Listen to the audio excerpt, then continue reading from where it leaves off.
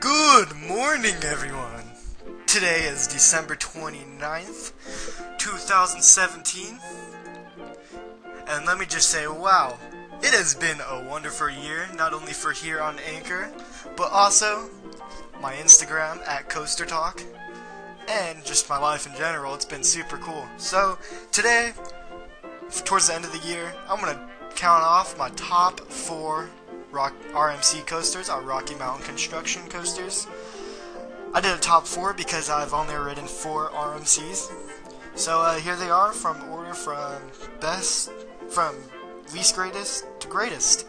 I say least greatest because all RMCs are great, no matter how much hate they can get. All RMCs are wonderful coasters.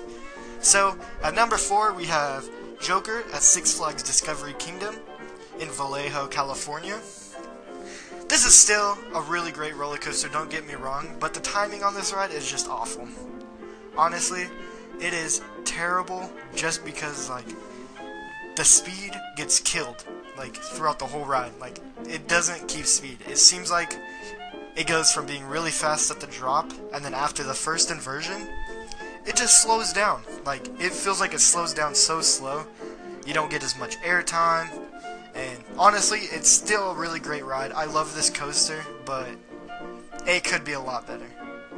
At my number 3 spot, we have Twisted Colossus at Six Flags Magic Mountain. This used to be my favorite RMC, but now it sits at my number 3 spot. The dueling on this ride is amazing. It has a high 5 element, a zero gravity stall. A zero gravity stall is where it goes up to 180 degrees and it feels like it sits at 180 degrees forever, and then it turns back around. When it goes through the zero gravity stall, it actually passes over the other side of the track, and it feels like you can reach down and give them a high five. And then it has a zero gravity roll, which is just a quick barrel roll, and that also goes over the other track, and it feels like the same way. And then there's the high 5 element, which is amazing. It banks up to 90 degrees where both coasters are facing opposite ways, and your hands can almost touch. They can't, because that would be kind of dangerous, I guess.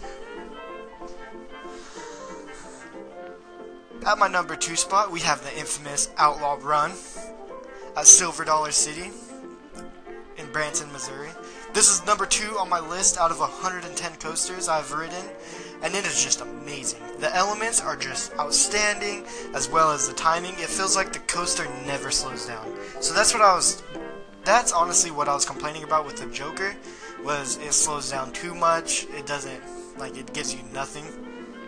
But Outlaw Run, it never slows down. It feels like it goes from, by the time it hits the brake run, it feels like it only lost 2 miles an hour tops. It is outstanding. The drop is outstanding on it. It has a pre-drop that makes you feel like you're gonna fly out of your seat the whole drop.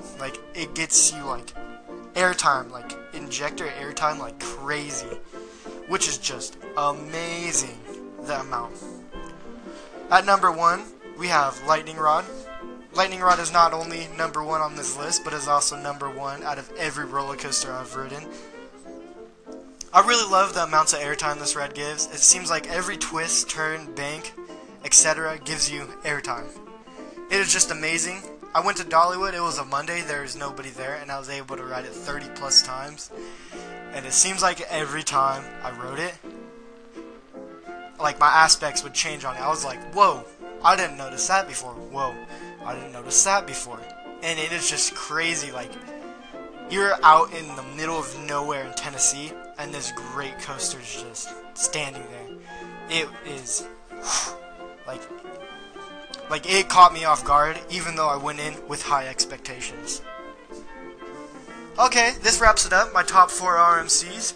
You can catch me on my Instagram at coaster_talk. You can call in, feel free, anytime. Give me pointers what I should do next.